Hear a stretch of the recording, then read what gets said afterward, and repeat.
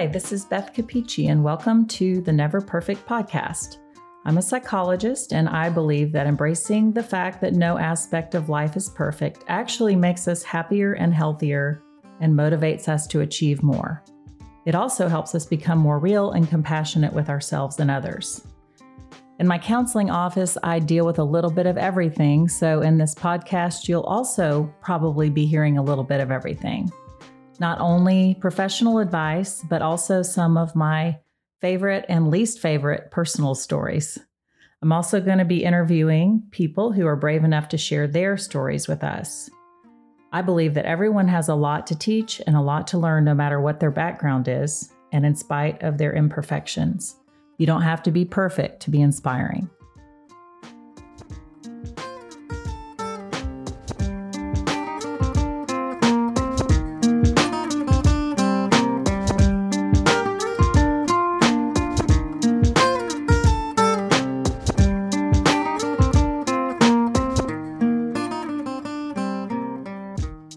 Good morning.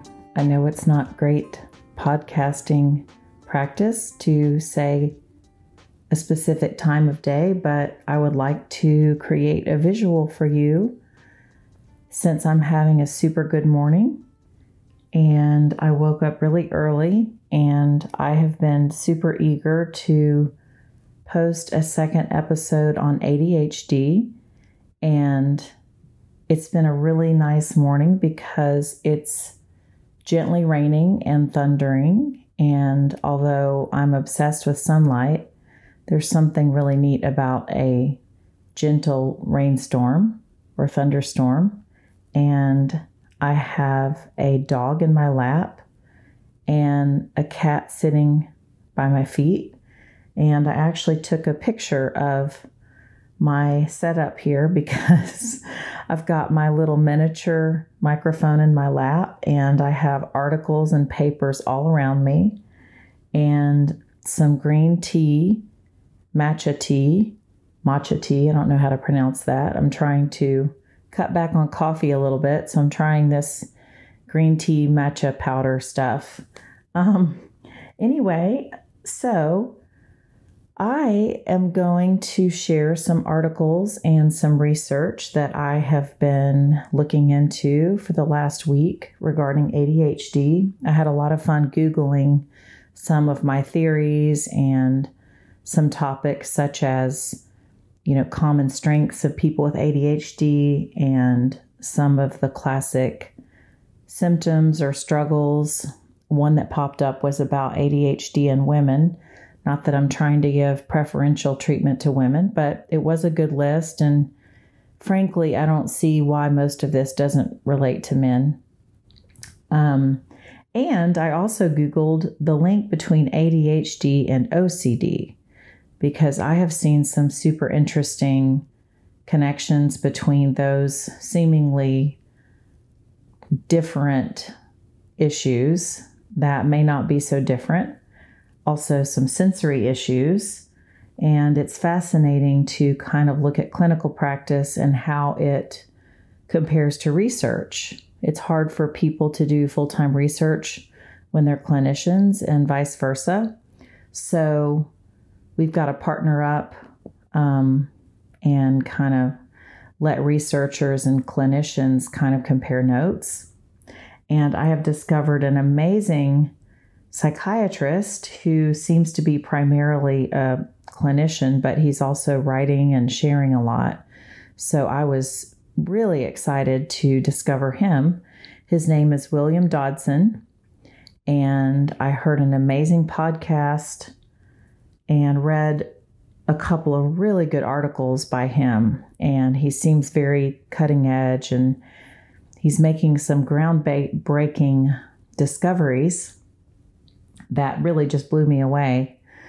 So I'm going to share some of that today. And then maybe my third ADHD episode will be a little bit more clinical as far as my own client, stories and some of my own stories. As you may know, I have ADHD myself, and I will weave that story in here and there. But I have to be careful not to go so far into ADHD that I do like 5 episodes on this and neglect other ones that I'm super eager to get into, such as OCD, panic attacks, bipolar disorder. So far, I haven't put any episodes out there on those topics. Also, addictions. I'm really passionate about putting some podcasts out there on that as well. So that was kind of a long intro. So I will launch in. So I'm going to start with a little article I found on a website called Very Well Mind. And it's just about 5 strengths of people with ADHD. And these really resonated with me. So, as in any disorder, there are many strengths with the weaknesses or upsides along with the downsides. So here we go.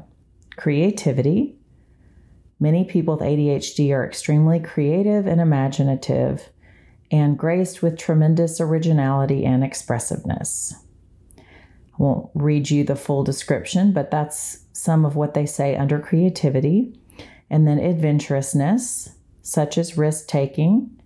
A lot of prominent business people have, moved up in the world because of their courage and willingness to take risks. Also, looking at the big picture. It says people with ADHD are often criticized for missing details and losing focus, yet they are magnificent at looking at the whole picture. They are often very perceptive and can look at all sides to a situation rather than keeping a narrow, one-sided view. That description really fits with something I've often said about myself as a psychologist/therapist.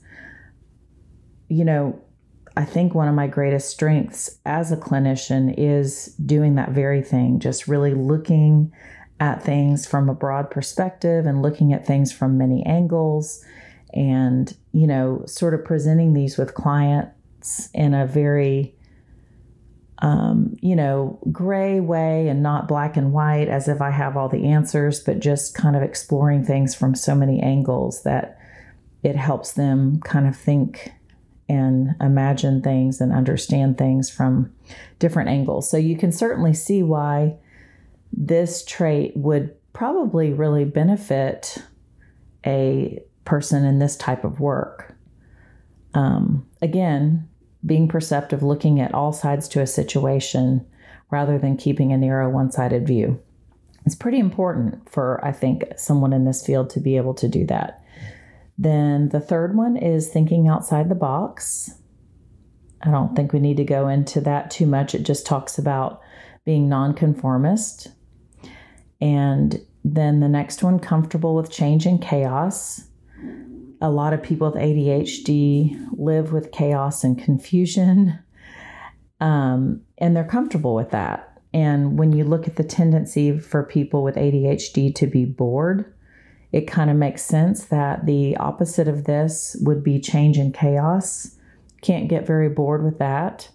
And then the last one is being on the go, having lots of energy, gung-ho, ready for action, outgoing, spontaneous, passionate personalities, and things like that. So, and as I was researching, one of the real challenges with diagnosing and describing any kind of issue or disorder or trait is that there are common denominators and underlying themes that kind of transcend the individuals with a certain diagnosis, but these characteristics can really manifest differently. So it's really tricky when you're trying to diagnose people or really explain a condition when it can manifest really differently in different people. I was reading, I think it's the next list I'm going to share is where I read this next piece, but it's sort of like for every rule, there's an exception type of thing. So you might say that everyone with ADHD is high energy, but then you say, well, some people with ADHD can be, need a lot of downtime, and they can get so paralyzed that they are fairly sedentary. So this new clinician that I'm probably going to become a groupie for him, because I just love the stuff that he's coming out with, which I'm going to describe. Again, it's Will Dodson. He talks about how we look for this bright shining line in the literature or in the studies on people, is what is the common denominator or the stuff that stands out? What are the highlights that kind of transcend all the individuals that have this disorder? So the next article I'm going to describe is called 20 Common Symptoms of ADD and ADHD in Women. And at the beginning, it says, not all ADHD presents the same. Some women are hyperactive, others are sluggish. Some love having a lot of commotion and stimuli in their lives, and others need to frequently retreat to a quiet space to recharge. And some of this may relate to the sensory issues that seem to be linked to ADHD. So I'm going to read these real quick. Some of these are similar to the ones I mentioned in the last episode on ADHD. So you might hear some overlap here. So hypersensitivity to noise, touch, or smell. Feelings of low self-worth. Hypersensitivity to criticism. And this is a huge piece with Will Dodson's experience with ADHD. This is one of the markers, basically the high points that he has discovered in the distinctive nervous system that comes with ADHD individuals, which they basically are considered to be not neurologically typical. So, and Dr. Dodson estimates that 1 in 10 people have ADHD. I had read somewhere that it was estimated that 3 to 7% of the population have ADHD, but Dr. Dodson has, discovered that it's higher than that. But he, when you think of neurotypicals, which you hear that word thrown around a lot more lately, people that are just considered to have a more common neurology or nervous system. And Dr. Dodson believes that really the distinctive feature of people with ADHD is that they have a different nervous system. And so that is fascinating. And I'm going to talk about that here in a few minutes. Okay, so the hypersensitivity to criticism is one of the key features that he really highlights. Then a poor sense of time, often running late, being emotionally charged and easily upset, starting projects but seeming unable to finish them, taking on too much, difficulty remembering names, saying things without thinking, often hurting others' feelings. When you look at the impulsivity piece of ADHD, it makes sense that things might be said without a lot of thought or self-control. Then appearing self-absorbed, seeming to not want to hear what others are saying. And these, I think, can be pretty, connected. Dr. Dodson talks about how people with ADHD have 2 to 3 thoughts going on in their head at one time. And that is one of the reasons that they might appear to be distracted or not listening or not wanting to hear what others are saying. And, this really speaks to the point of not judging people or trying not to take things personally. You could relate this to social anxiety or self-esteem issues, people that, only kind of interpret behavior from one viewpoint or one interpretation or theory, if someone's not listening, you could jump to the conclusion that, oh, I'm not interesting. I'm not cool enough. I'm, not worth their time. They don't like me. And that is most of the time, that's a false conclusion. And so my technique that is one of my favorites that I've talked about in other episodes called multiple choice thinking is considering a lot of different theories and interpretations instead of jumping to one conclusion.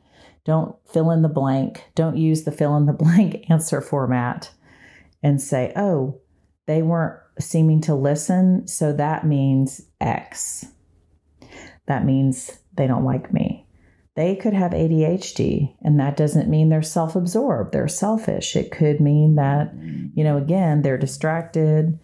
I often tell people to interpret things from angles such as, could they be running late? Could they have gotten bad news? Could someone have, been mean to them? Maybe they have social anxiety. Don't assume that you know the reason that someone is appearing to be a certain way. Okay, that was a tangent, but I think it's important. Engaging in addictive behaviors, problems with word retrieval, poor handwriting, difficulty with boring, repetitive tasks, spending time ruminating. Okay, sorry, I gotta take an intermission for a second and just say, I just had a theory on the poor handwriting, which again, these 20 traits that I'm reading, you don't have to have all of these. When we're diagnosing people or making observations, you often need to have like 2/3 of them to qualify for a diagnosis. And this is not the diagnostic criteria either. These are kind of more like observations or common patterns. So, but I love to generate theories. The poor handwriting example makes a lot of sense. Trying to rush through something that you really don't want to spend a lot of time getting your handwriting perfect. And I think this is a strength and weakness of people with ADHD is they don't necessarily love to really hyper focus on the details. Like handwriting for most people is not super exciting.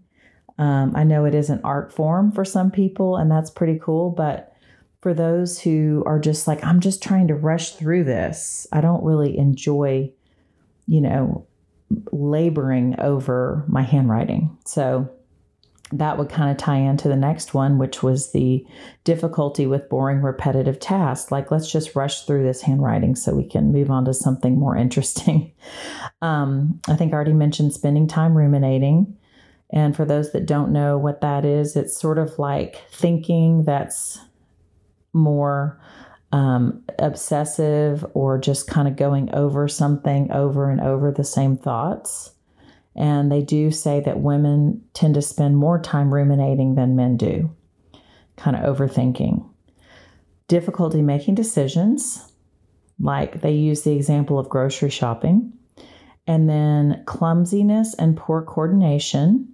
This is kind of interesting because, again, I have read the opposite, that there's a link between elite athletes and ADHD. So this is probably one of those examples where for every rule, there's an exception. Maybe just impulsivity makes people less careful at times. And so they're more distracted and clumsy. They're not maybe watching where they're going, or they're hyper, especially young children. Dr. Dodson points out that most people with ADHD, the adults, don't show overt hyperactivity or hyperactive behaviors. And then the last two, tiring easily, or conversely, difficulty sitting still. There's one of those kind of contradictory traits, like most people with ADD either get tired easily or they can't sit still. So it seems a little inconsistent, but that's how it works. Then the last one, difficulty falling asleep and difficulty waking up the next morning. This one for sure, with me personally, is not true. I can fall asleep very easily. I may have insomnia sometimes, but I fall asleep easily, and I like mornings. I don't have trouble waking up in the morning. So there's a list, and this is probably a good time to mention the day that I definitively decided that I had ADHD, which I would guess was about 10 to 12 years ago. I had wondered if I had it. I had a professor at one point tell me she thought that I had it. And I had a friend who's a psychologist that told me at one point that he thought I had it.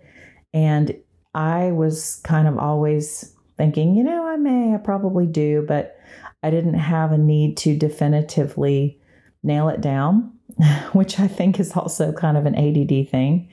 So the day that my diagnosis of ADHD was solidified was a day in my office meeting with a college student who was reading a really good book called ADD Friendly Ways to Organize Your Life. And she read an excerpt from the book about kind of a different spin on ADHD. And here's what she read, was that individuals with ADD have trouble prioritizing, they have trouble with time management, they overcommit, they have trouble with decision making, and they think everything is important. And when she said that, I was in shock because I basically decided at that point, okay, it's definite. I have this. And of course, I didn't say anything to her about that. But from that day on, I was convinced I had it and talked to my doctor about it. And it really explained a lot about myself and began to open my eyes to a lot of traits and made sense of things that I've done and the way I was in school and the way I am even domestically in the house and things like that. And I started thinking about some family members, extended family, immediate family, who showed some symptoms, and a lot of pieces started to fall together. So it was neat. So a couple quick examples before we wrap up. I want to share a few things that Dr. Dodson has said that shed some light on some of these behaviors. And I have a couple of probably funny examples of my own behaviors, which really are classic, behaviors for someone with ADHD. So one is that I frequently will unload the dishwasher in the morning before work or before taking my kids to school. And I'll be sitting there unloading or loading the dishwasher, and suddenly I'll realize I have 5 minutes before I need to leave, and I haven't finished packing the kids' lunches, and I haven't gotten dressed. So really bad time management. I have done that so many times. I think I've gotten a little better now that I realize how foolish that is. Another really funny example is at my kids' school. They have this thing called the Monday Memo, where the teachers sort of list out the assignments and the schedule for the week and what lessons they're going to be learning and, what tests are coming up and things like that. And ideally, they hope that all parents will look at these every week so that they can keep track of what's going to be taught and learned and help their kids with homework. And I would guess that it took me a few years to even realize that those were on the website. And once I did realize it, I probably read about 20 out of maybe 300 Monday memos. And so that was a pretty sad performance there. But I got really into helping the school make money by volunteering for the silent auction and getting donations, and also selling coupon books. I loved those coupon books, and so I didn't have any trouble selling them. And I also loved that it really helped the school, especially the kids' first school, which was an inner city school. We were there for 5 years.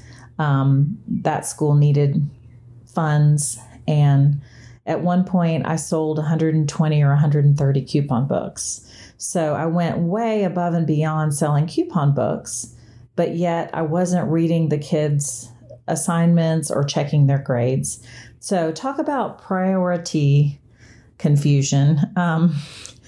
That kind of is a good illustration of the types of things that aren't easy for someone with ADHD. And Dr. Dodson, in one of his articles, talks about this difficulty with prioritizing and how people with ADHD have an interest-based nervous system instead of an importance-based nervous system. And I really want to share a lot more from his articles, I should say, because they were packed full of fascinating facts and tidbits and information. But I'll read a couple of quotes. So they talk about how a lot of experts and individuals with ADD really would like to change the title from attention deficit hyperactivity disorder because they believe that really the issue isn't a lack of attention. It's actually sort of the opposite. The individuals with ADD pay too much attention to everything. So it's more diffuse attention instead of focused attention. He says, and I quote, "Most people with unmedicated ADHD have 4 or 5 things going on in their minds at once. The hallmark of the ADHD nervous system is not attention deficit. It's inconsistent attention." So he talks about how people with ADHD actually can get in the zone at least 4 or 5 times a day. And when they're in the zone and super focused, kind of in a flow type of thing, he says they have no impairments and the executive function deficits that they may have had before entering the zone disappear. When he talks about executive functioning, that is a hallmark of ADHD, is the frontal lobe, which is considered the executive functioning aspect, kind of like the captain of the ship, is impaired. And I've heard years ago the analogy of people with ADD, it's almost like having this great ship, but there's no captain directing it. So there's kind of a lack of intentionality and focus. But as he is saying, you really can get into the zone and focus big time if you become interested and motivated. So he says that they do get in the zone by being interested in something or intrigued by what they're doing. And that's why he calls it an interest-based nervous system. So I think this is a pretty good place to start, or to finish, I should say. And then it's kind of an intro again to a very complicated topic. But next time I'll get a little bit more into some more of these research findings. And they're pretty amazing.